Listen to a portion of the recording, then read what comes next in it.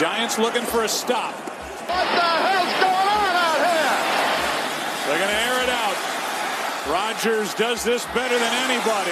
End zone, Cobb, touchdown! RELN.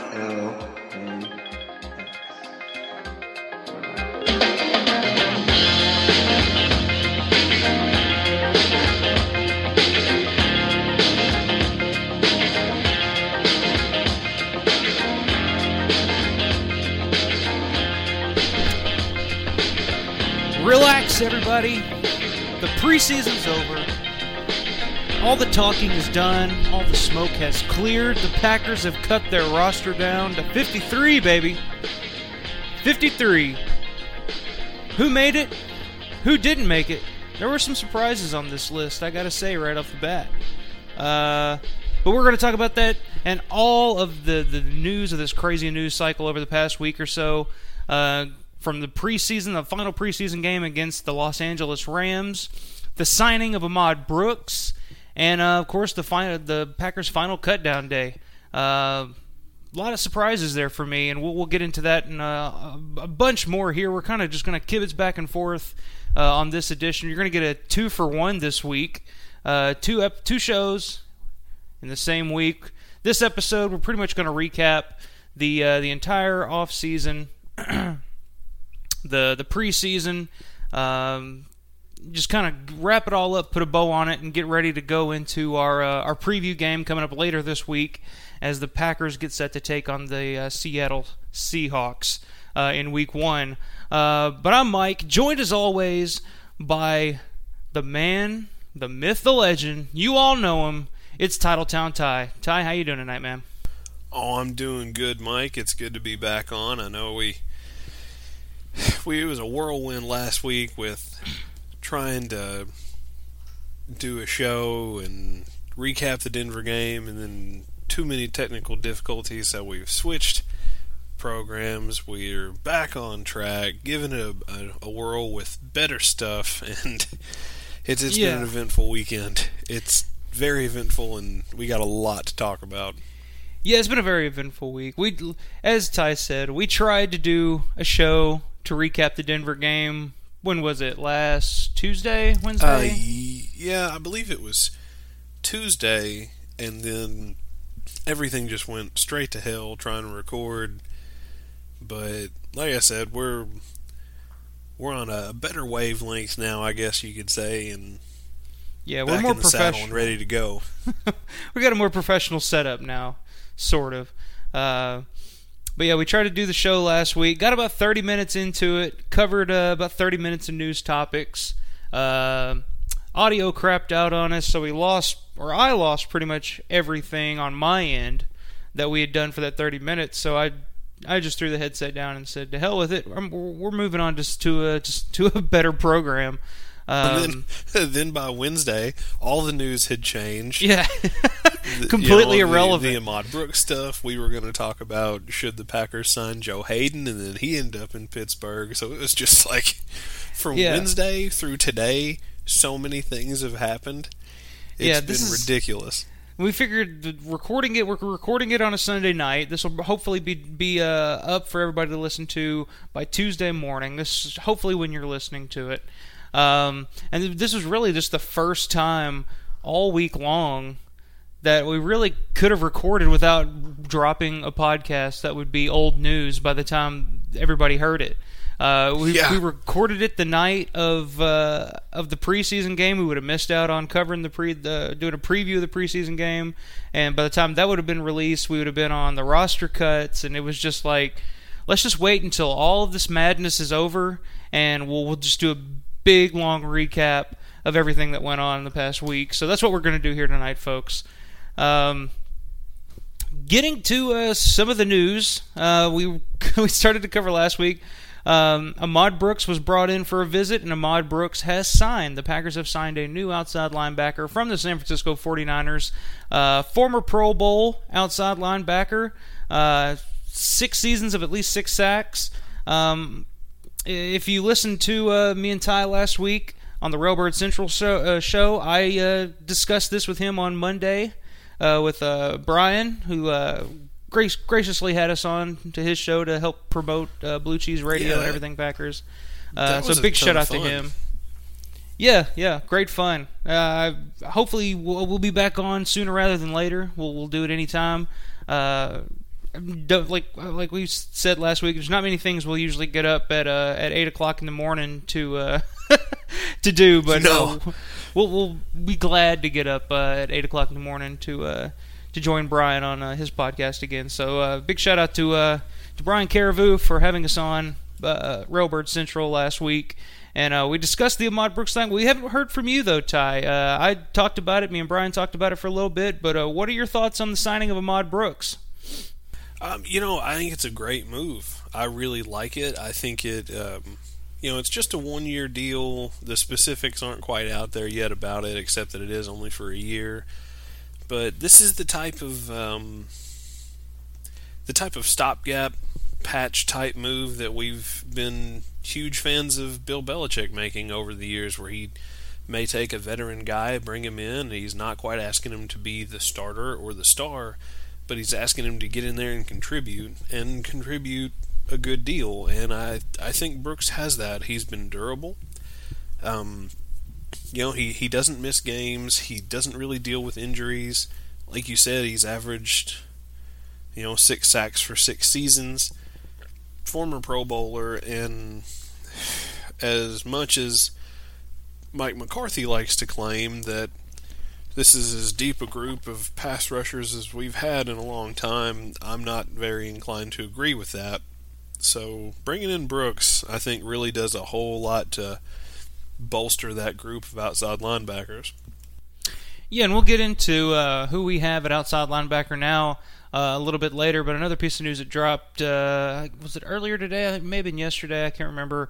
Jaron Elliott has been traded to the Dallas Cowboys. Was that today? Yeah. Sunday, for those listening in the future. Yeah.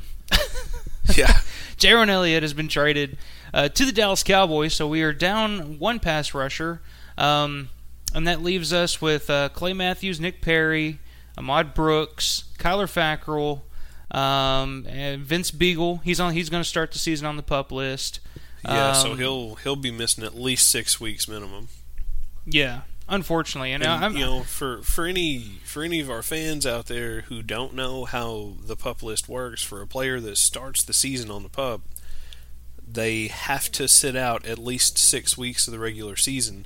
Once that 6 weeks is up, they can either return to practice or be designated for injured reserve or released with a settlement.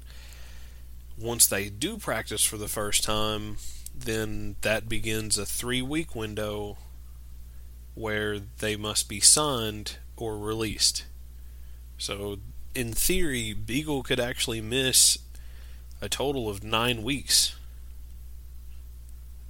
But, yeah. I mean, I wouldn't rush him back, though. The guy's a rookie. No. He's had a bit of a history of injuries in college, and from what we have right now with the Ahmad Brooks signing, I think it's kind of a signing that buys us time. We don't have to rush Beagle back too soon to play a role on this defense this year. I think the Ahmad Brooks signing is gives us a little time, gives us a little leeway. But looking at the linebackers, I think it was you who mentioned this to me. We kind of discussed it a little bit the other day. How do you feel that the Brooks signing is going to impact Clay Matthews' spot on this roster and his role on the defense?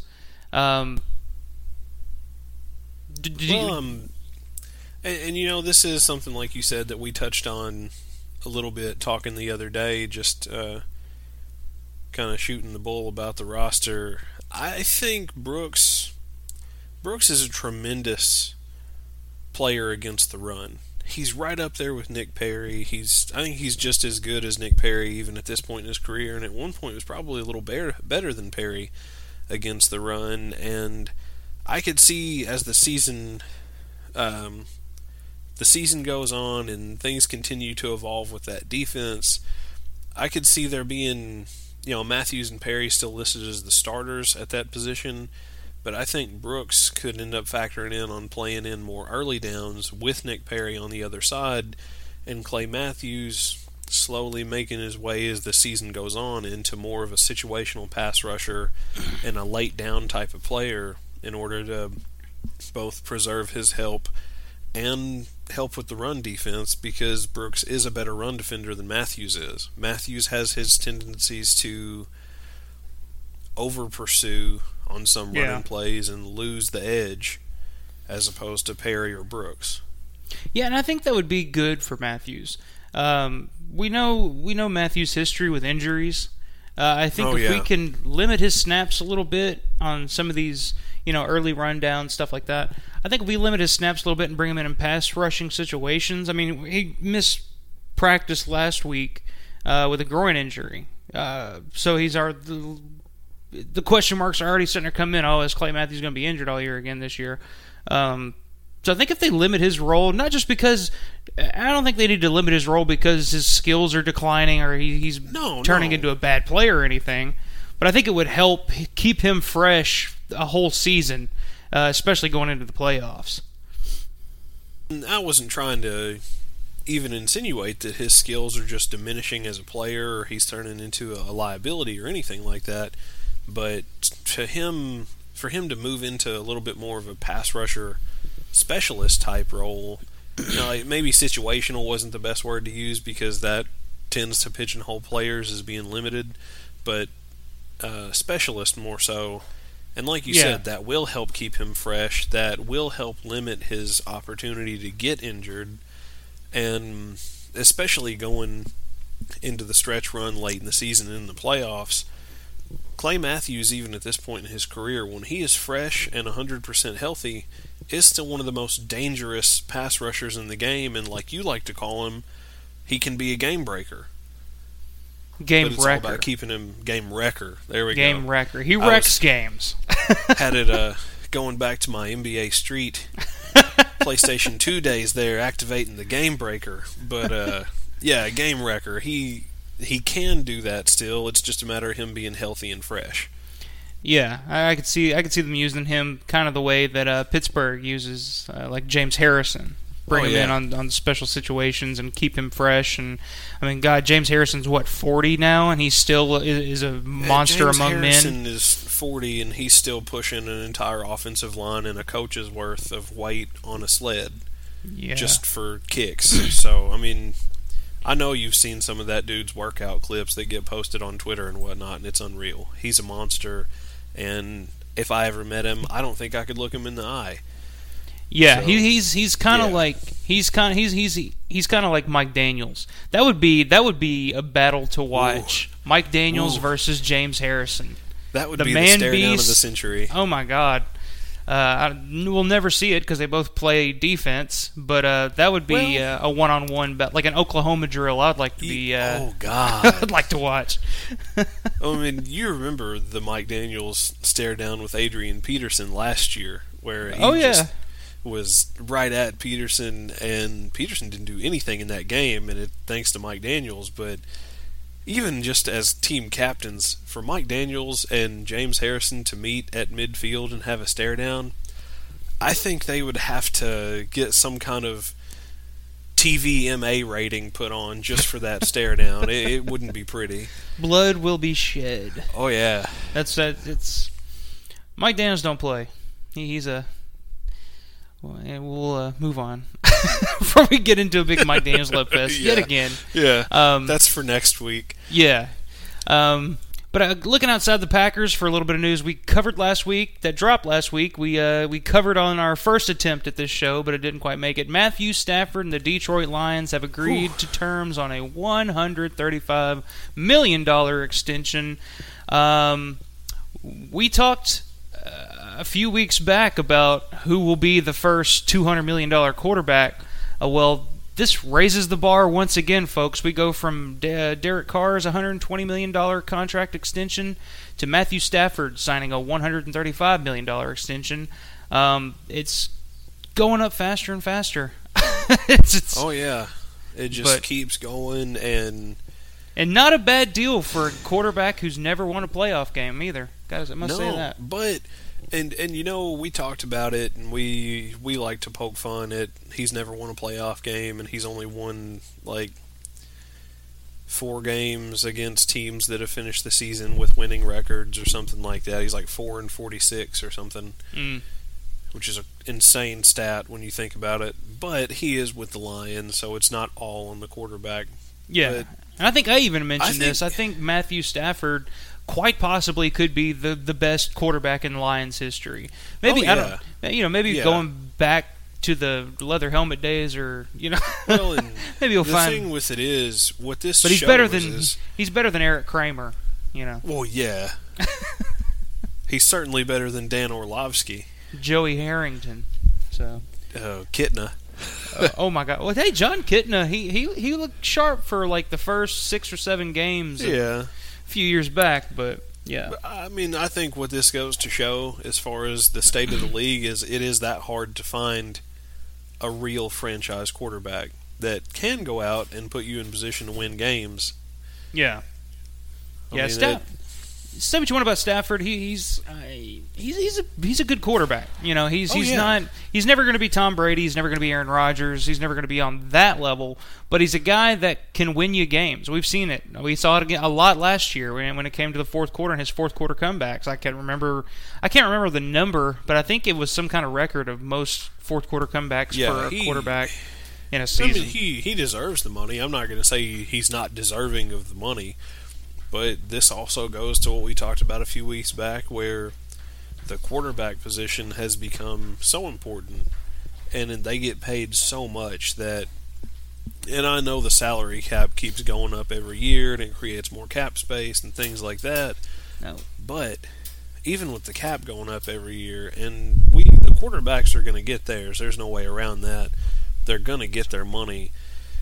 It's just a matter of, you have to think that eventually the quarterback may get some sort of percentage exemption from the salary cap, or be exempt from the cap at all, because the position commands so much money.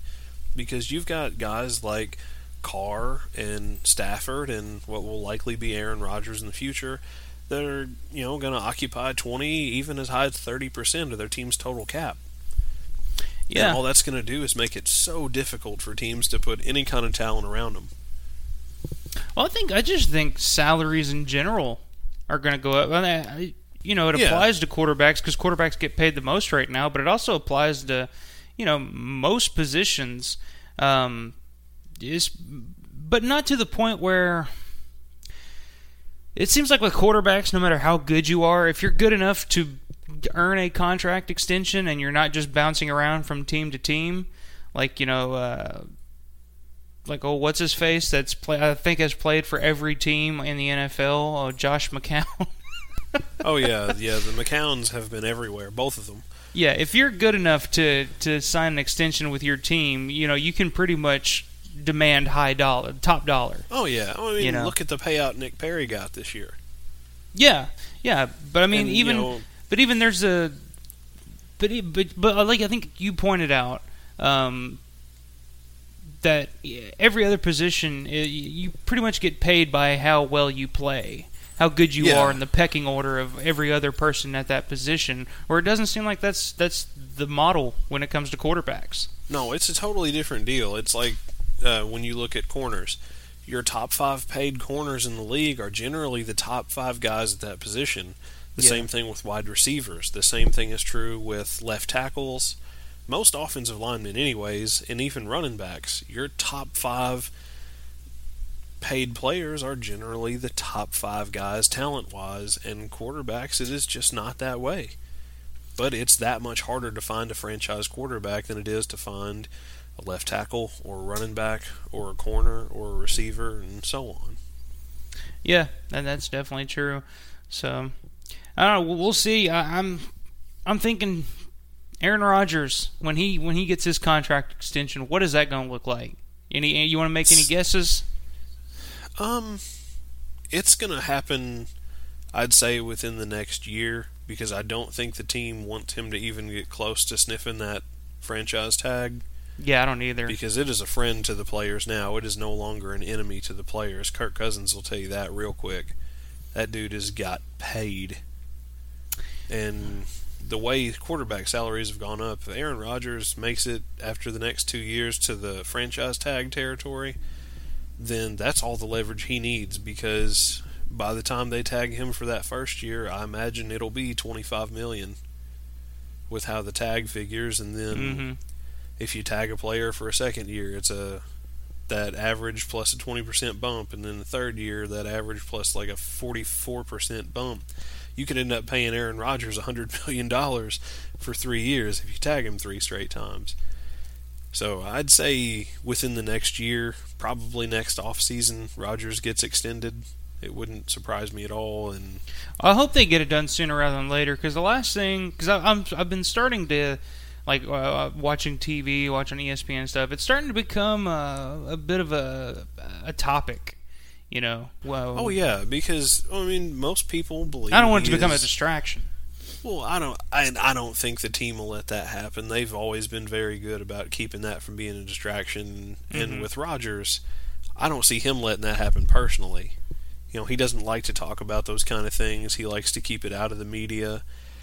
And while a lot of people are still out here saying that Brady's still the best quarterback in the league, even those same people usually don't shy away from saying Aaron Rodgers is the most talented quarterback in the league, and he's not making nearly the most money.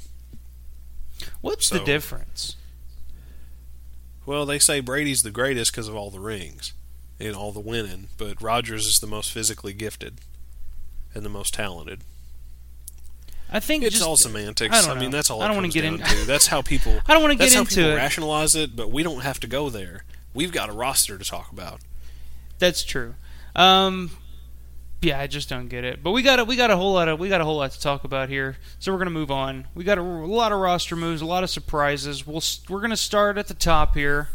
Well, first let's go back to the final preseason game. Anything you wanted to touch on the final preseason game? I thought the team looked fantastic in that game. I know they were playing the LA Rams, and it was just backup against backups, but our backups kicked the shit out of their backups. You know, and that's what you want to see.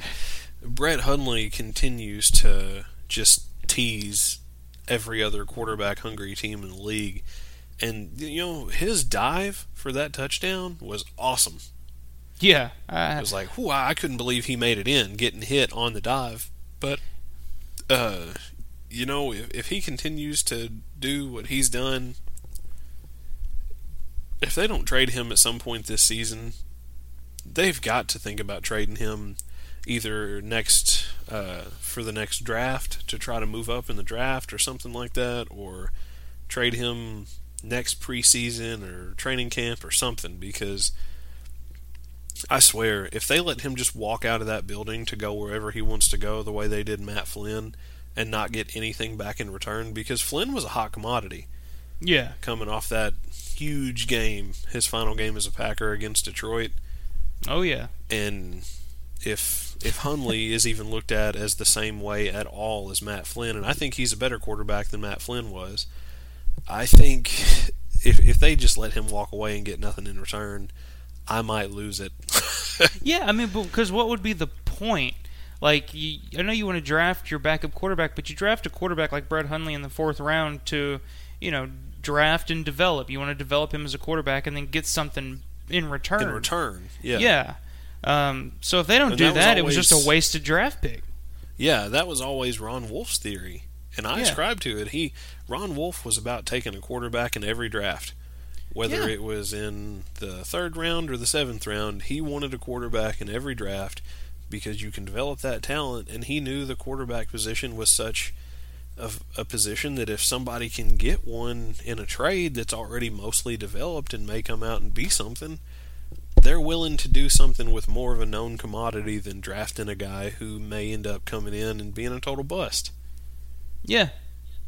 So, I mean, all you got to do is just go back and look at all of Brett Favre's backup quarterbacks over the years. Oh, yeah. And, you know, you look at the Matt Hasselbecks and... Yeah. You know, so, I don't know. I liked what I've seen from Brett Hundley. Of course, I'm a Smoking Joe guy, but boy, Smoking Joe just got phased out And he literally got phased out when the roster cuts came down. Let's get into the roster cuts a little bit here. Let's look at the quarterback position to start. They kept 2, which was surprising. Very surprising. I'm not surprised. I was surprised because we'll talk about it here in a minute, but they kept 2. They kept, the big news, of course, Aaron Rodgers made the team, so we can all breathe a sigh of relief there. And, of course, they got Brett Hundley. And then they ended up cutting Joe Callahan and Taysom Hill, that was what surprised me. I was almost bracing for the Callahan cut because I'm just going off of what they did in preseason with him. Taysom Hill seemed to overlap him in the games, and I thought Hill, every opportunity he got, he made plays. He looked good. The only knock against Hill is his age. He's already 27. I didn't know that. Yeah, so that's the big knock against him is his age, and he was oft injured in college, so he's got an injury history there. But he's already 27 years old, and a lot of people don't really care to have a 27-year-old third stringer hanging around as a rookie. Yeah, that's true. But I think the Packers. I just can't say I was surprised. Yeah, I thought the Packers. I feel like they were trying to cut him. Maybe he would make it through waivers, put him on the practice squad. But he was claimed by the New Orleans Saints, so I guess somebody wants a 27-year-old third-string quarterback on their team. Well, the New Orleans Saints obviously like our quarterback cuts because they even brought in Smokin' Joe last year after he didn't make it. Yeah. They cleaned him off waivers. So yeah, Taysom Hill is now a New Orleans Saint. I think he's got a lot of potential. I didn't know about him being so old though, but yeah. Yeah, there's he's older, and then there's another player we'll talk about here in a bit on the defensive side of the ball that's a little old for his position and how many years he's been in the league. But Smokin' Joe did make it back to the practice squad this year, so he's still hanging around the building. We can breathe a sigh of relief there. I was really getting ready to start the Swan song and put a farewell clip package together for Smokin' Joe for the show, and I was really I was getting prepared to do so and say our goodbyes. But folks, he's back on the practice squad. Smokin' Joe's still with the team. Let's all breathe a sigh of relief. Oh, I know it. I know. I was worried that both Hill and Smokin' Joe were going to get claimed off waivers. That was my worry with the quarterback position. But we've got Aaron Rodgers. We've got Brett Hundley. Mike McCarthy and Ted Thompson generally just carry 2 quarterbacks. Yeah. And then keep one on the practice squad as a reserve if, God forbid, Aaron Rodgers goes down. So we've got Smokin' Joe. We've got some insurance there. I'm confident in him. The surprise for me was at the running back position.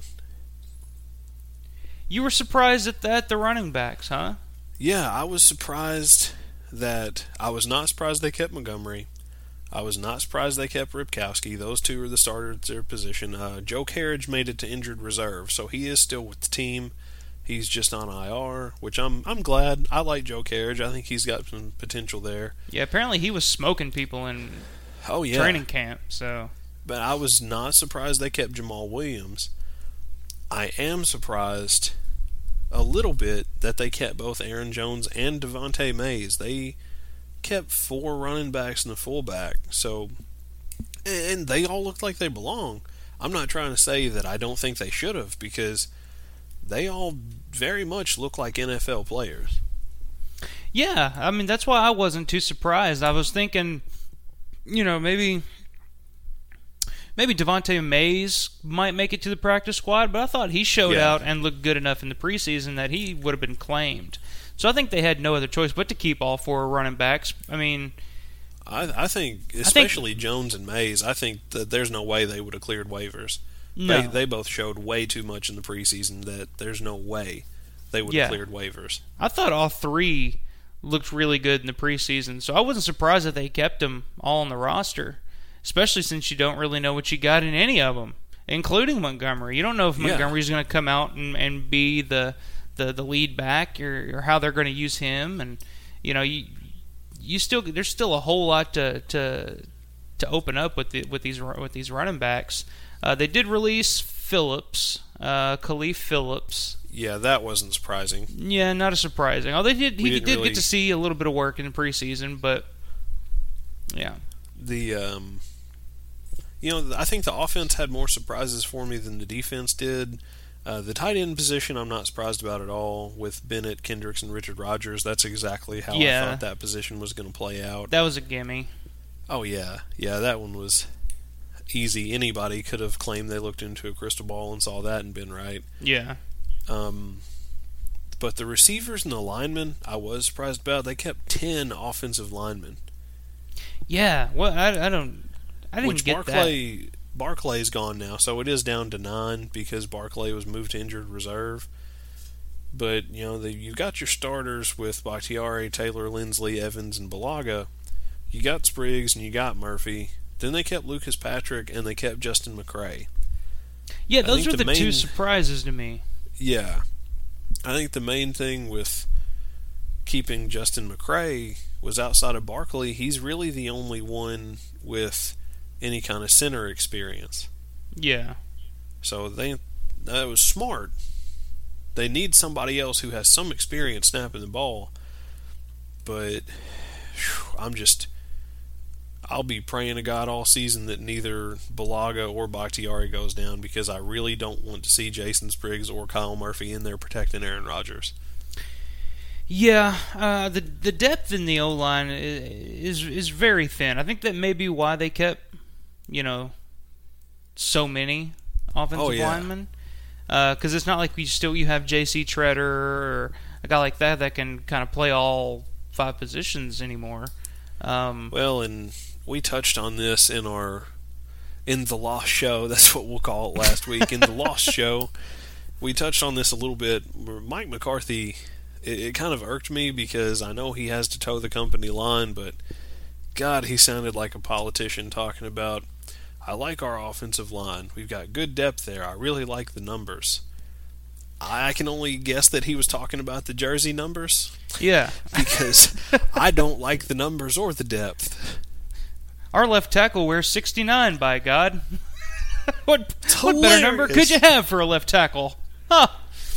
Oh, God. But I don't know. I mean, looking at it on paper, Kyle Murphy, Jason Spriggs, you would think, because, you would look at that and think, oh, well, Jason Spriggs, second-round pick, Kyle Murphy, really, impressed coaches in training camp. Well, yeah. But, man, when you watch him, especially Spriggs, when you watched him in preseason, it was ugly at times. Yeah, and I try not to worry as much because generally you're not going to see an entire wave of second stringers go in for the offensive line. So even if it is just one guy here and the rest are the starters, I'm not going to worry as much unless it's left tackle. Yeah. If it's at either of the guard spots or even at right tackle, they're going to be able to help more, especially with a guy like Bennett and even Lance Kendricks being able to block better. Yeah. So they can scheme help. It's just a matter of hoping that it doesn't come to that. And then we come to the receivers, which was the biggest surprise position on offense for me. Yeah, the receivers definitely. I don't know what to think about it. I'll be goddamned if Jeff Janis didn't make the team again this year. The hype train continues to roll. Like we talked about, he is like a cockroach. He just won't go away. He's the cockroach of the Packers. He won't go away. And Trevor Davis made the team. A great tweet about cockroaches earlier I just have to share with you. If cockroaches can survive nuclear fallout and chemical warfare, what the hell do they put in a can of Raid? That's true, too. Well, whatever it is, the Packers might need to use it to get rid of Janis at some point, because, good Lord. They kept you got Jordy Nelson, Devontae Adams, Randall Cobb, of course. There's your top 3. And then they kept Jeff Janis and Trevor Davis. And then Allison will be back after week 1. They'll make room for him because he looks really improved from last season. Yeah, I love what I've seen from Allison. I think Geronimo Allison, he's going to be around for a while. I think. Yeah. Just my inclination. But they did release their 2 draft picks, Malachi Dupree, D'Angelo Yancey, although Yancey did end up back on the practice squad. Dupree has not yet been signed to the practice squad. He's actually still out there. He's still floating out there. Yeah. Max McCaffrey, who a lot of people were really high on in the preseason. He declined to return.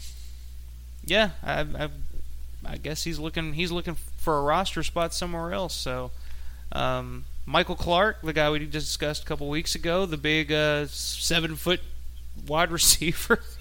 He just about. He's not on the practice squad, is he? Yes, actually he is. He went to the practice squad. To just go ahead and get it out there, because as of right now, the practice squad is filled up with 10 players.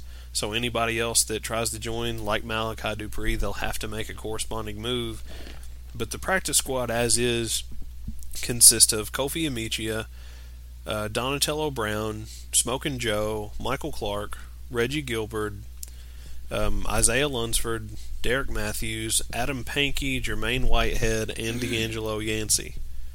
Which I expect that to be a little fluid, and there are going to be a couple changes there, I'm sure. But as of right now, that is the practice squad. Yeah, because I can't see them letting Dupree just walk. Although, do you keep 3 receivers on your practice squad? And I was surprised that Yancey. I was surprised that Yancey actually made it through waivers, because there were a number of teams that were interested in Yancey during the pre-draft visits and stuff. I noticed he had a whole lot of pre-draft visits, so I was surprised he made it through waivers. To be honest, I'm surprised he made it through. I'm honestly surprised that Dupree made it through. Yeah. Because he's got the talent. He's got a lot of talent, and I really hope that he makes the practice squad. I don't want to see him end up somewhere else, because as early as OTAs, he already had such a good rapport going with Aaron Rodgers that I wanted to see what could come out of that. Yeah. Because he is way more talented than his college stats showed, because he just played with trash quarterbacks at LSU. Yeah, I thought Dupree had a really good first preseason game, and I felt like the rest of the preseason he was a little shaky. I know he got hit on that gruesome-looking hit. He got injured on that play. I wonder how much that shook his confidence, or maybe he's hearing footsteps that aren't there now, or could that be an unspoken issue possibly with him? It could be. You never know with these days. I mean, we saw Chris Borland retire after 1 year with the 49ers because he was afraid of head injuries. Speaking of retirement, listen to this. Sua Craven, my very first draft crush here on the show. Apparently the Redskins had to talk him out of retirement just a couple of days ago. Really? Yeah, he was about to retire, and they talked him out of it. Wow. Yeah, so bullet dodged for us, I guess. He drafted a guy in the second or third round. He's already trying to retire. I don't know that the Packers could have talked him out of retirement with the injuries that happened with this team. But, one thing we are going to have to be watching over the next couple years is the situation with Jordy Nelson. He did come out the other day and has already said that he expects to only play 2 to 4 more years, which he's only got 2 years left on his contract, and he wants to retire a Packer, so I could very well see him going out like Donald Driver and bowing out when his contract is over after the next 2 years. So that's a situation to keep an eye on going forward from this season when a guy starts making proclamations about his future like that. Yeah, I think that could play a big role in whether or not Adams signs a new contract after this season, and what they do with Cobb, and the continued progression of Geronimo Allison. And you know what? For all you cheeseheads out there, especially on Twitter and on NFL.com, who have been calling for them to cut Cobb, suck it. He's still here. He's going to have a good season. I think Leave Randall Cobb alone. I think people just really underestimate what a difference Randall Cobb can make when he's completely healthy and on the field, and especially this year when you've got a tight end like Martellus Bennett to kind of open up things over the middle. What Cobb can do in terms of making plays in the open field, and I mean, it just seems like people. Yeah, Cobb's not a deep threat. He's not gonna make those Devontae Adams catches, or you're not gonna find him deep like Jordy Nelson. But Cobb he's a chain mover. He moves the chains, and I think people just forget all the ridiculous. I mean, you go back to I think it was the Dallas game. Excuse me, in the playoffs a couple of years ago at Lambeau. That ridiculous catch that Cobb made to seal the game away on that. Well, he even made one ridiculous, toe drag catch last year against Dallas in the playoffs. Everyone forgets about that catch because of the Jared Cook catch, but that Cobb catch kept the chains going. And then the game a couple years ago against New England in Lambeau Field. Yeah, Cobb made that huge third down catch and damn near triple coverage to keep that game in our hands. So people need to appreciate that, but he's still here. I can still wear my Randall Cobb jersey. I'm okay. Yeah, I just think he gets overlooked, and I think I don't know. I could see him still with the team for years to come. He's not the dynamic returner that he used to be. They don't want him to be that anymore. They're not trying to use him to be that anymore. Which is really how I guess he made his name on the team. You go back to his very first game in the NFL against the Saints and that ridiculous kickoff return. Yeah. That's how he got his name out there. Plus, I think he caught a touchdown, too, on the first drive or something. So. And, fun fact, since that was the opening game of that season, Randall Cobb was the first player born in the 90s to play a snap in the NFL. Yeah. So all you babies out there, that's your flag bearer right there. Yeah. It's so ridiculous. I talk to teenagers all the time that were born in the...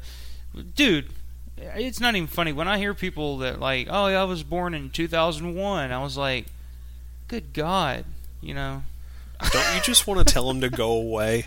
Yeah, like what do you know? Like, you've never lived in a world without cell phones and smartphones and stuff.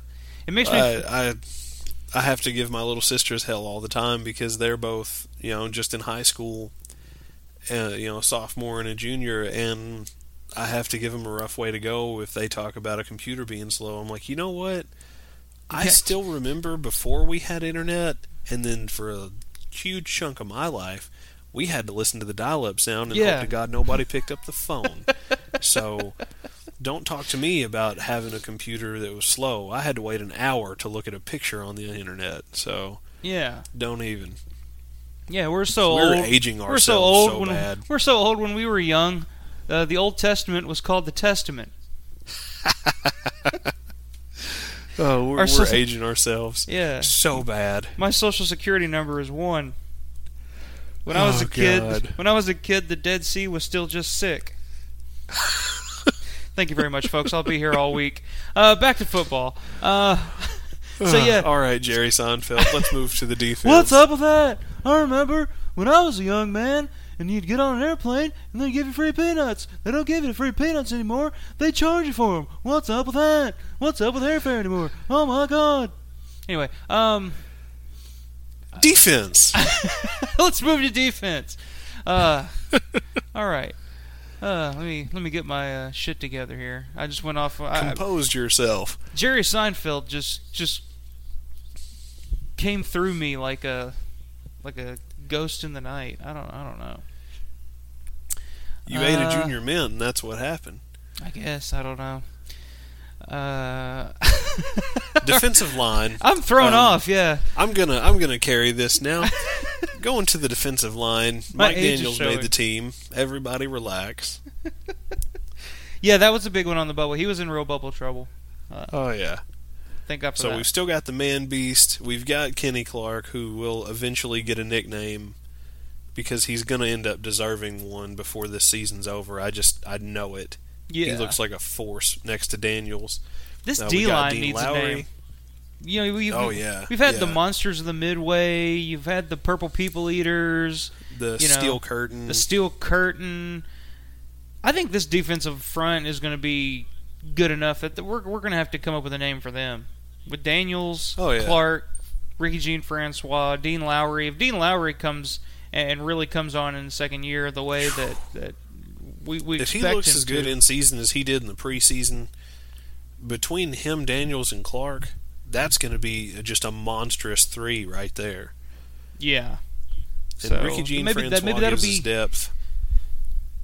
Yeah, and Christian Ringo finally made the team this year. And he deserved I was it. a little Dude looked surprised. Were you? He looked good. And I have a reason for that. I wanted Ringo to make the team. I'm surprised with the line that they didn't put Montravius Adams on injured reserve because he could miss up to 8 weeks with surgery, anywhere from 6 to 8. I'm surprised that they didn't try to keep Brian Price on the team because he was the only other D lineman with experience as a true nose tackle other than Kenny Clark and looked really good against the run. But they went with a more polished pass rusher in Christian Ringo, which I think again speaks to how thin the outside linebacker group may be. Yeah, I feel like, I don't know, I couldn't see them cutting Christian Ringo. After watching him play against the LA Rams and watching him blow through 2 offensive linemen to force the quarterback to throw that interception, I think it was. I can't remember who the interception was to. I think it was Donatello Brown, maybe? That sounds right, who caught the pick, but he just looked unstoppable on that play. I was like, yeah, I think Ringo's going to make this team. But I agree. I was a little surprised Montravius Adams didn't end up on IR or something like that. We didn't see any of him in preseason. And, Brian Price, I mean, just to show his worth, didn't clear waivers. He was picked up by he's picked up by the Dallas Cowboys, which, will have other players. The Cowboys are just taking our players now, They're turning into the Vikings. Yeah, really. Chill out, Cowboys. I know you can't beat us, but geez, relax. You got to take our trash, Yeah. Lunsford ended up on the practice squad. I know we've all seen the picture of Nick Swardson and Olivia Munn. At least you won't have to expect a ring being a Vikings fan. Oh, man. Yeah, I made that joke on Twitter the other day. I posted that, and I was like, yeah, it's typical Vikings. Taking our cast-offs. Yeah. Oh, well. They can have her. They can have her. She was an albatross. The D-line is going to be so nasty. So nasty this year. Even better than last year. And then the outside linebackers. A trendy topic of discussion. A tenuous topic of discussion where we've got Matthews, we've got Perry, we've got Kyler Fackrell, we now have Brooks, and Jayrone Elliott is also a Dallas Cowboy. In an odd move from Ted Thompson, traded our boy Jay Elliott away for a conditional 7th round pick. And they claimed Odom. Yes, they actually claimed Chris Odom from Atlanta. He is listed as an edge player. He really fits the mold for an outside linebacker in this scheme at 6'4", 262. Mm-hmm. And he's got decent numbers from his workout results. A little bit on the slower side with a 4.8 340. But he had 20 reps on the bench. He had a 31.5-inch vertical and a 7.67 second 3-cone time. So he's got a little agility there.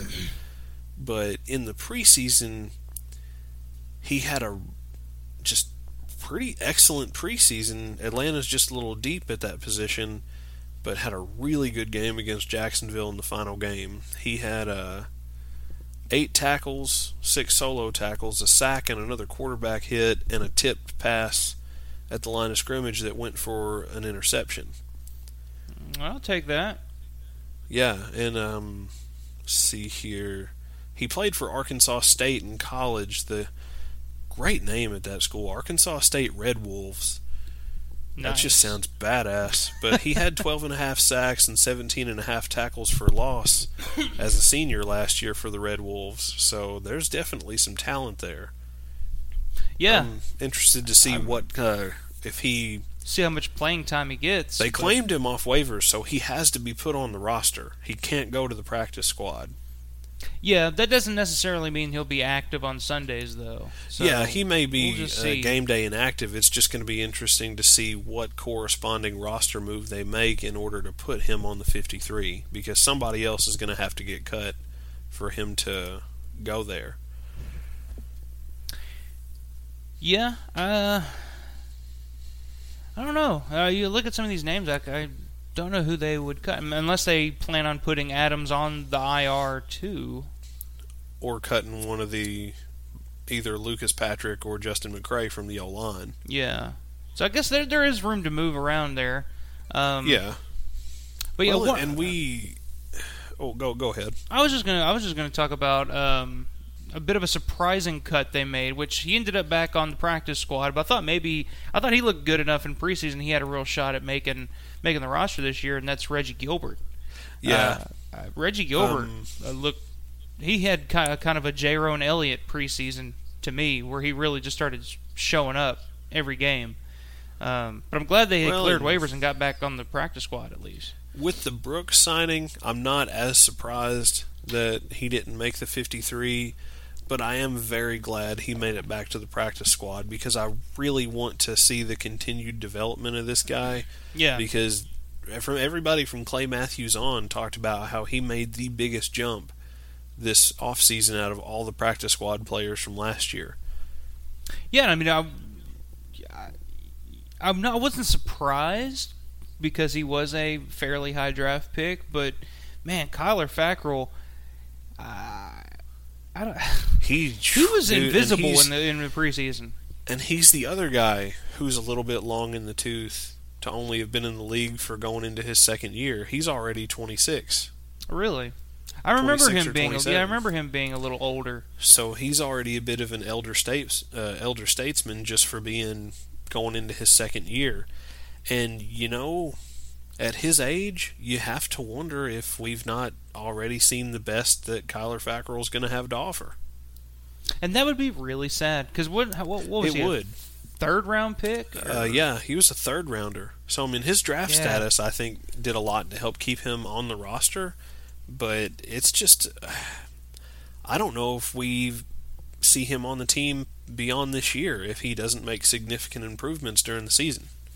Yeah, because I mean, I wouldn't have been shocked if he would have ended up getting cut. Especially with the age and just he showed nothing in the preseason. Which it's the preseason. Let's not overanalyze the preseason.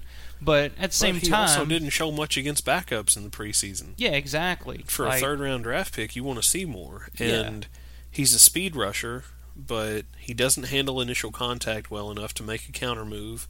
He's not quite fast enough as a speed rusher to just bend his body like Clay Matthews and get around the edge from odd angles. And I think Gilbert's a better run defender than Kyler Fackrell and has more power than Kyler Fackrell does. So... Yeah, so that draft pick's not looking too good at this point, but he did make the team. He's still here. He will. I'm guessing he'll see some time in the regular season. He'll be in the rotation. They have no choice but to keep him in the rotation. Yeah, so I think it'll be more situational as a pass rusher. They're not going to trust him so much against the run. I don't think at all. Yeah, he'll have opportunities. But he'll see some action. But I don't know. You look, if Vince Beagle comes off the pup, that may. Who knows what we have with that guy? So it's just outside linebackers still a big question mark for me. Still going to be a big question mark for me until the season gets going and we see what we actually have, and if Clay Matthews can stay healthy, and what Ahmad Brooks brings to the table, and but the middle linebacker spot pretty much turned out the exact way that I figured it would with Ryan Martinez and Joe Thomas. I thought Jordan Tripp looked pretty good in the preseason, but I couldn't see them keeping him on the team. Yeah, I didn't see them keeping more than the three that made the roster. They've been dependable guys, and there's 2 draft picks right there at that position that do look more like they're going to pan out like the team hoped. Jake Ryan has become a much more complete middle linebacker and has shown, at least in the preseason this year, that he may be much more capable against the pass than he was last year. Mm-hmm.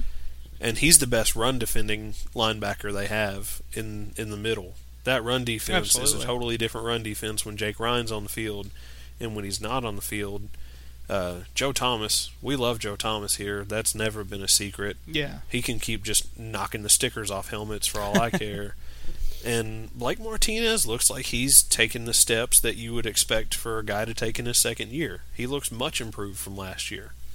Yeah, I'm pretty comfortable with our middle linebackers. I know it's been a point of contention for Packers fans for the last 5 years or however long it's been. Yeah, but that has been a position of absolute denial yeah. for Ted Thompson, that he just did not want to admit that position needed to be made over. Yeah, and it was finally done, and it looks like it's starting to pay off. Yeah, and maybe he's found something here with the three they got, because I think there's three solid players. That you can use in different situations. Because Joe Thomas, he's more of a coverage linebacker, I guess you'd say. Same with Martinez, and like you said, Jake Ryan. It's night and day, the run defense when Jake Ryan's in there. Yeah. You go back to last year, they finished third against the run in the league overall, and you look at those weeks where he missed, and the Packers just got ran all over. That's when they faltered. Yeah. And, Jake Ryan is more of a thumper and more of a hitter than either Martinez or Joe Thomas. And he's a senior. And in a 3-4, and he's a senior. And that'll never go away. No. That joke will run forever.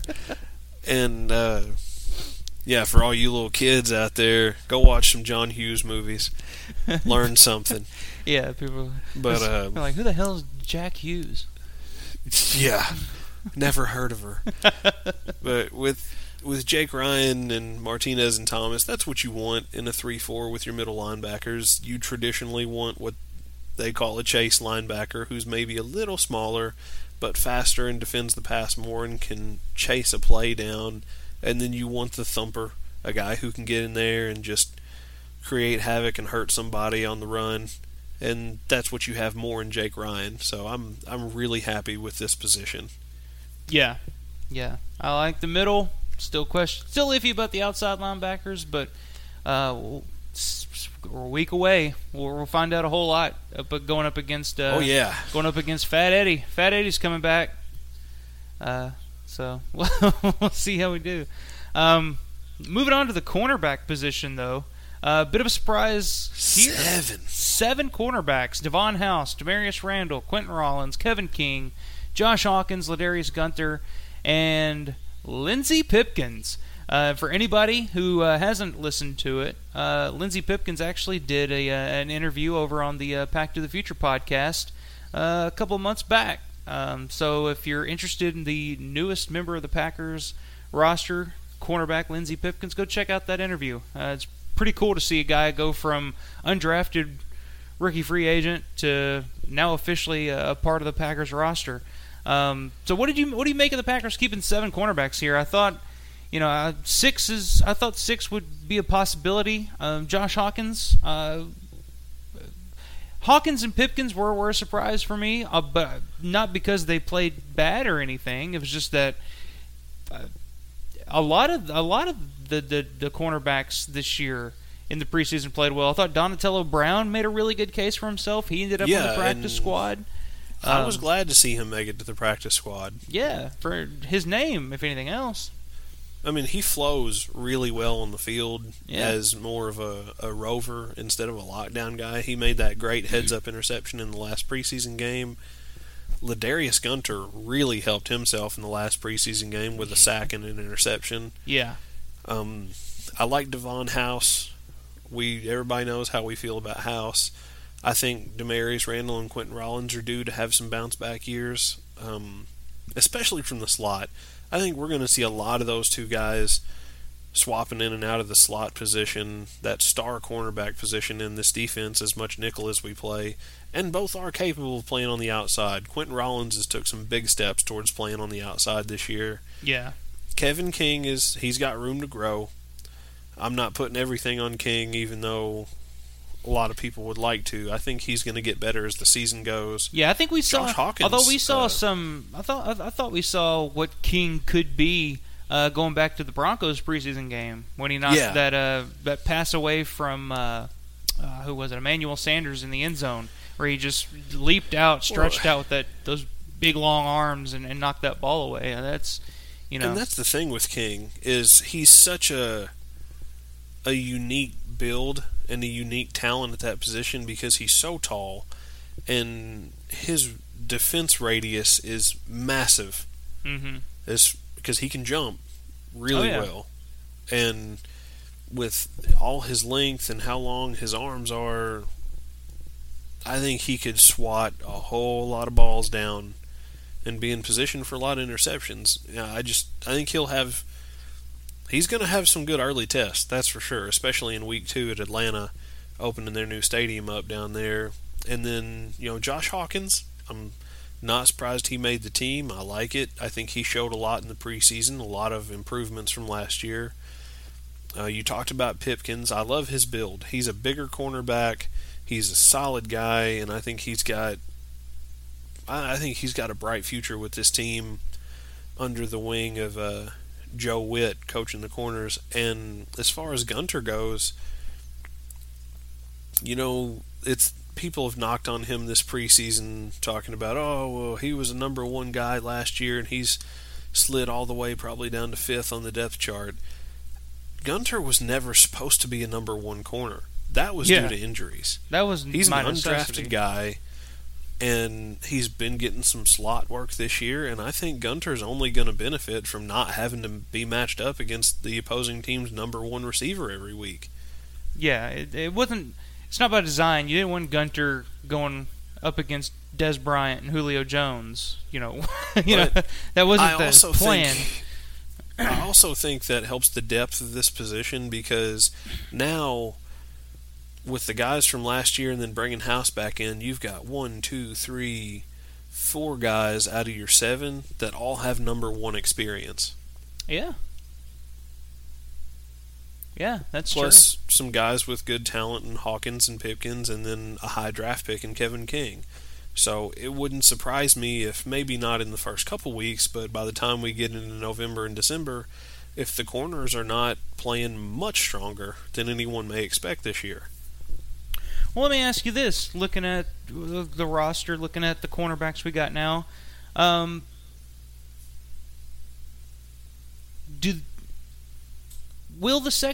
the cornerbacks be an issue again this year? I mean, you can look at it in the preseason. You can look at it before the season. You can rationalize how this cornerback group looks pretty damn good on paper.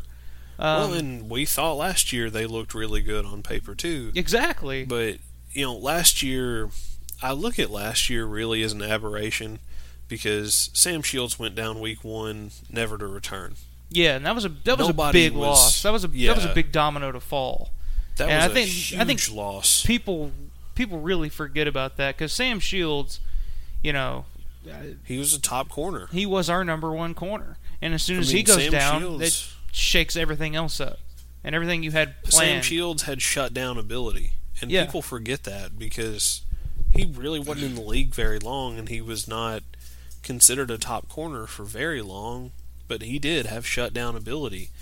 And then when Randall was forced into the number 1 spot, he wasn't ready.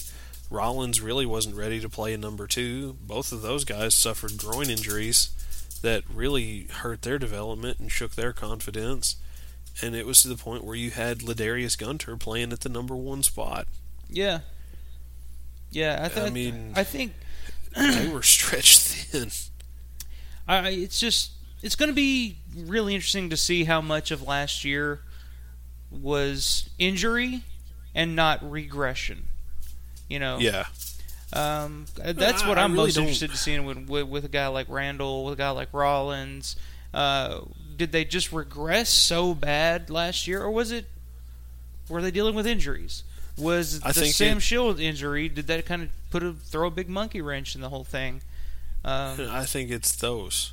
That's my opinion. I think between the injuries and between Shields going down, those guys not being ready to take on the roles that they were forced to take on, it was just too much for the team to deal with.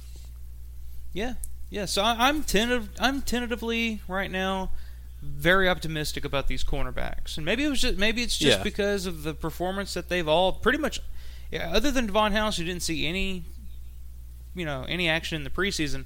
They all looked good. They all shined in different moments. Josh Hawkins looked good against the Redskins. Gunter looked good against the Rams in the last game. Pipkins has looked good in multiple games. Randall looked good when he was out there. And, of course, we all know Joe Witt, referring to Quentin Rollins as having the best training camp out of any cornerback this year. So, I mean, it's, and even Kevin King, that's basically our first-round draft pick that I feel like there's enough depth in front of him to, we're not going to have to throw him out in the fire. Hopefully, barring injury, let's say a prayer right now. But I don't know. I like what we got. I think with other positions on this defense combined with the corners and what Mike McCarthy talked about, how he wants to get a lot of different packages on the field. He wants to be able to put a lot of guys in different situations so that a lot of different people have playing time. I think that's going to help with guys staying fresh too. Yeah. And that takes us to the safety position, which I think very much so rivals the defensive line for the deepest position on the defense, talent-wise. I couldn't argue that. You got HaHa, Clinton Dix. They kept 5. They got HaHa and Morgan Burnett, of course. They got Josh Jones, their draft pick from this year. What was he? Was he a second-round pick too? Yeah, because King was right at the top of the second round. He was basically a first-rounder, and then Jones came in the second round. Yeah. And, Jones is a guy that I think has a lot of potential to be another game wrecker in a different way than Clay Matthews, but that same type of potential. Yeah, and then not only him, but you also got Kentrell Bryce, who's expected to play a lot this year and play a pretty big role in the secondary because they're going to be moving Morgan Burnett into that nitro position or whatever where he's playing more in the box and all that good stuff. And then Bryce is going to be playing a lot of strong safety from right off the bat, which could be Jones by the end of the year. We'll see how it goes. And then, possibly a guy we talked about on the Railbird Central show last Monday, possibly the MVP of the preseason, Marwin Evans, who... Oh, yes. Every game, one play after another. So... And he has had some tremendous interceptions and ball play in the preseason. Yeah. So, I mean that one pick that he made, I think it was in... I'm not sure now. I think it may have been in the Washington game, may have been in the Philly game. It was one of the earlier games where he tracked that ball from all the way across the field and ran right through the receiver and managed to secure that ball. That was that was the Philly game. Yeah, and that was a veteran type of play. Yeah. He didn't jump for it, nothing else. He played it exactly as he needed to, didn't worry about the receiver, ran right through it. He ran right through the receiver. He did, and he managed to do it in a way that wouldn't draw an interference penalty because the ball arrived pretty well at the same time for both of them. He was just the stronger player. Yeah, he was playing the ball. But that was a tremendous play. Yeah, exactly. That was a terrific play. It was a veteran type of play, and this safety position, I mean... You can argue that HaHa Clinton Dix is one of the best safeties in the league. You can argue that Morgan Burnett is at least a top 10 guy in the league and is greatly underappreciated. Very underrated. But from the top to bottom depth, yeah, extremely. But top to bottom depth, I think our safety position is the deepest at that position out of any team in the league from top to bottom talent-wise. Yeah, I think so too. I mean, I would have to go back and kind of look at everybody else's depth chart. I don't really know them off the top of my head, but there's not a lot of weakness here. With no, if your backups are Marwin Evans, Josh Jones, Kentrell Bryce, and I mean, I think you're fine. Yeah, I think we're good. I think Bryce had the big interception in the Denver game.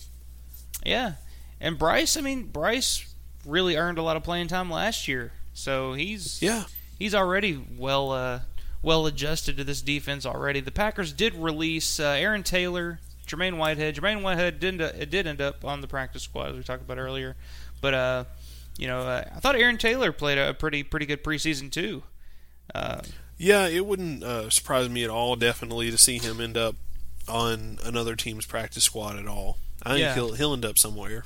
Yeah, I just think I just liked what I saw from the secondary as a whole this preseason. I mean, what was the statistic? How many turnovers did they have this year? I think they had like 9 or 10 turnovers in the preseason. Yeah, and not only that, but they had more opportunities, and Dom Capers and Mike McCarthy have both touched on this. They had more opportunities for picks that they didn't get, and they recovered 3 fumbles in the preseason. Here's a number to stick out to you. I think they forced something like 8 or 9 fumbles. Yeah. In the preseason, and they only recovered 3, so that's a number you want to see increase. Go up when you're forcing that many fumbles, but it's very encouraging. Yeah. And I mean, so even if this defense assumes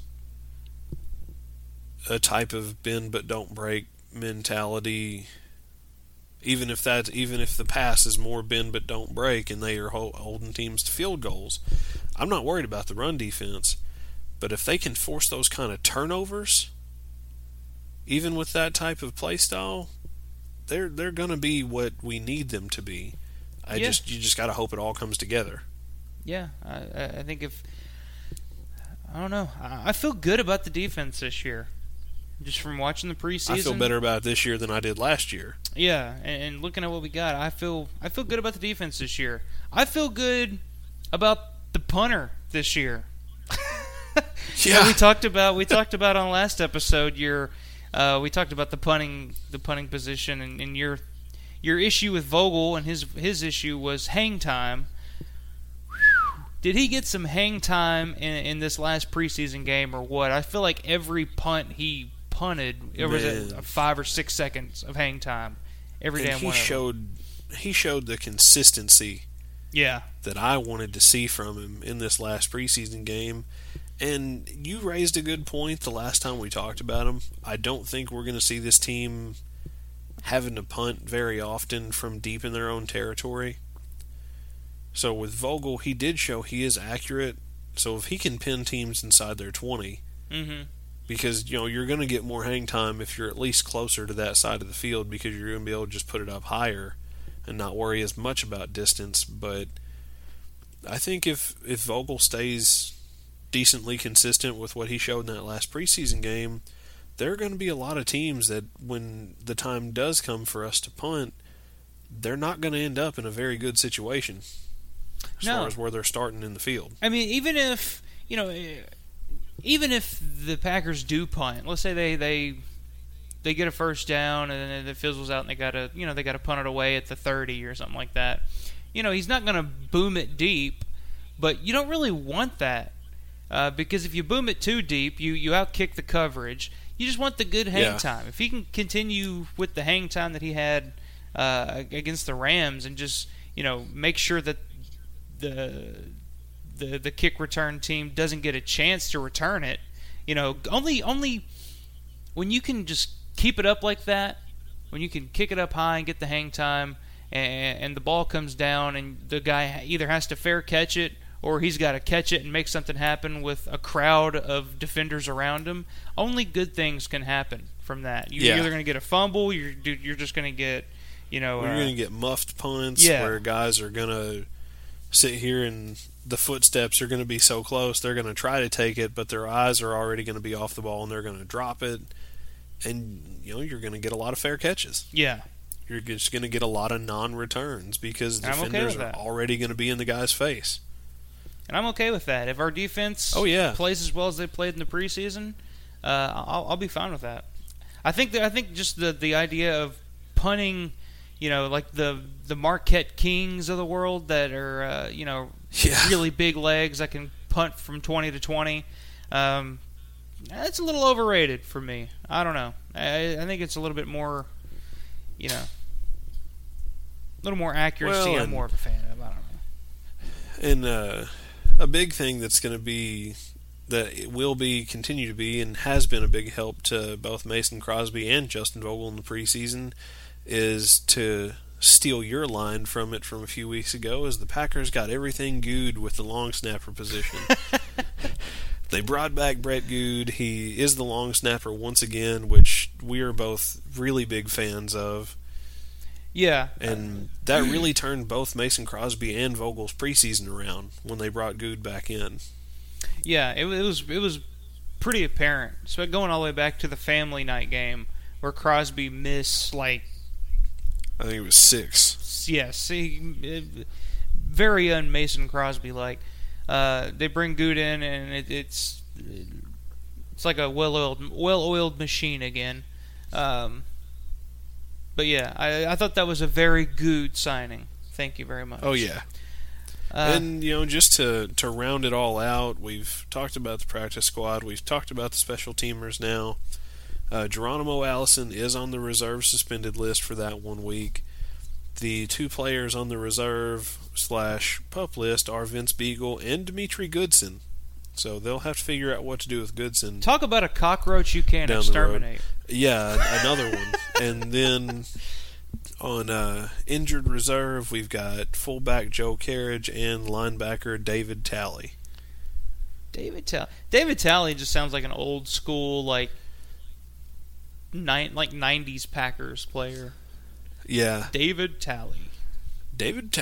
Who am I thinking of? I think he was a former Bill Talley. That sounds accurate. Yeah, I can't remember who it was, but I don't know. But yeah, I mean, so Mike, let me ask you, what if you had to give it a grade right now? How would you grade what appears to be the 53-man roster for the Packers at this point? Well, like I said, the outside linebackers are still a question mark for me. I think the D-line is going to be fierce. I think the cornerback position is going to be greatly improved. I think the safety position's fierce. Outside linebacker, offensive line, running back, still wait and see for me on those 3. But everything else, I feel like, the wide receiver room, especially when Geronimo Allison comes back, I think we're set there. Quarterback, obviously, I think we're good. The tight end position is the best it's been in years, with Bennett, Kendricks, and Rodgers. I guess I would say overall, I'll give it a strong B+. I feel like the lack of depth on the offensive line is a negative. I feel like the great unknown of the outside linebacker, outside of Clay Matthews and Nick Perry right now, is a bit of a negative. And just the unknown running back situation. You got 3 rookies and a former wide receiver. Me personally, I would be working hard to just shake that this year. Yeah, me personally, I'd have felt a little more comfortable if they would have brought in at least one veteran running back. Yeah. It doesn't got to be. You didn't have to bring Adrian Peterson or anything, but just a guy who's done it before. Just a guy who's been there at the position. Yeah. So I'll give it a B+ though. I feel like other than those, I feel like there are 3 or 4 positions right now that are deep from beginning to end, which is rare. Yeah, very rare. But what say you? I'm right there with you, although I was a little bit more tentative on another position. I give the overall roster a B for now. I'm hoping that improves as the season goes on, and I'd love to be able to give them an A+ by the end of the season. But running back is a question mark for me. The depth on the O-line is a red flag. Outside linebacker with its depth and its unknowns is a question mark. And I am tentatively optimistic about the cornerbacks, but they do still remain a bit more of a question for me. Yeah. As far as regular season action goes. Like I said, I'm trying to be optimistic here. And I'm still trying to be optimistic with it. They are just still more of a question for me than an answer. Yeah. At this point. But overall, of course, we've got Rodgers. I'm confident in Hundley if he has to come in to not lose a game. I wouldn't go that far. I'm confident that he'll come in and not come out and just lose a game because he's in the game. I'm confident that he could at least be efficient enough to likely not make huge mistakes. Yeah. And Brian made a good point on when it comes to Brett Hundley too on the show on Monday when I did Railbird Central. It'd be nice to see Brett Hundley get some real game action with the ones. You get your starters out there with Nelson and Cobb and the first offensive line, and it'd be interesting to see how he does in that situation because we've never really seen it. He's never had to come in and play for an injured Aaron Rodgers because Aaron Rodgers has been healthy. Well, I mean, even if we saw them get a big enough lead like we did a couple years ago when they were blowing some people out, if they put up 40 points in the first half against the Bears or something like that, and then let Hundley come in and play most of the fourth quarter even. But I feel good about that. The receiver room, I feel great about. Tight ends, I feel great about. The D-line, the inside linebackers, and the safeties, I feel great about. Overall, those positions made it enough and did enough good for me to give the team a B. Yeah. I feel good about that. Yeah, I think we're pretty much on the same page here. So yeah, I'm just ready to get the season started. Preseason's over, training camp's over, all the speculation is about to come to an end. It's like Christmas. We don't know what we're gonna get. Well, this could be a complete disastrous year, and it could be the year that Mike McCarthy loses his job and Ted Thompson loses his job, and you went completely in the other direction there. But you know what? This was our last Sunday without football, and as my journalistic idol, the great Vic Ketchman, has always liked to say, and he used to quote one of his friends right before kickoff, "The baloney stops here," except he didn't say baloney. I'm ready for the baloney to stop. It's next Sunday can't get here fast enough. Yes. But we still got one more stop before the game next Sunday. We will be back later this week for yet another show. Yes, I know. We're beginning. There's going to be so much blue cheese it's going to be pouring out of your nose, folks. We will be back later this week to preview Packers, Seahawks. Week 1. Right around the corner, folks. We're going to get you all set and ready for it, including the spectacular return of Stat Lines. Yes, sir. Official return of Stat Lines. No more preseason edition, but the official return of Stat Lines. We'll have that and get you set, everything you need to know for Week 1 of the 2017 Green Bay Packers regular season. But until then, you can follow us on Twitter at Blue Cheese Radio, at Titletown Ty, at Radiation Mike. Hit us up. Interact. We always love to interact with folks on Twitter. Facebook.com/Blue Cheese Radio. Keep up with everything on there. Anytime a new show is posted, you'll see it on Facebook first. iTunes, subscribe, leave us a 5-star review. We'll love you forever. Does a lot to help get the show out to more listeners, get more eyes on the product, I guess, if you will, or ears, however you want to put it. And, of course, the Blue Cheese Mailbag, open for business. AskBlueCheese@gmail.com. Send your questions to that. We will answer them on the show. So, yeah. Other than that, Ty, you got anything left you want to say? Anything you want to put out to the fine folks before we get out of here? Well, you talked about interacting. Welcome back, Frazier. Frazier's back. He has resurfaced. Frazier's back asking questions. Good to have you back, Frazier. And everybody, make sure you do tune in for the Week 1 show. We're going to have a little bit of a special Dragon Ball theme run through parts of the show in honor of the man beast Mike Daniels and even Eddie Lacy as the two Dragon Ball fans clash in Week 1. So, yeah, excited. Who do you think weighs more now, Mike Daniels or Eddie Lacy? That's not right. I saw Eddie Lacy was caught eating a hot dog on the sideline the other day, so... Well. He's not going to make those weight incentives. He's already made them. He's like, whatever. It's going to be an interesting matchup, though. I can't wait to see it happen. It's going to be fun. Until then, it's going to be fun, and I can't wait for it. The tension's going to build. I can't wait for it. So until the next episode, before we do an official preview of the Eddie Lacy versus Mike Daniels showdown, we're going to get out of here. We'll be back later this week, but until then, I'm Mike. And I'm Ty. And there is your dagger! No. Here's how it's done. And there is your dagger!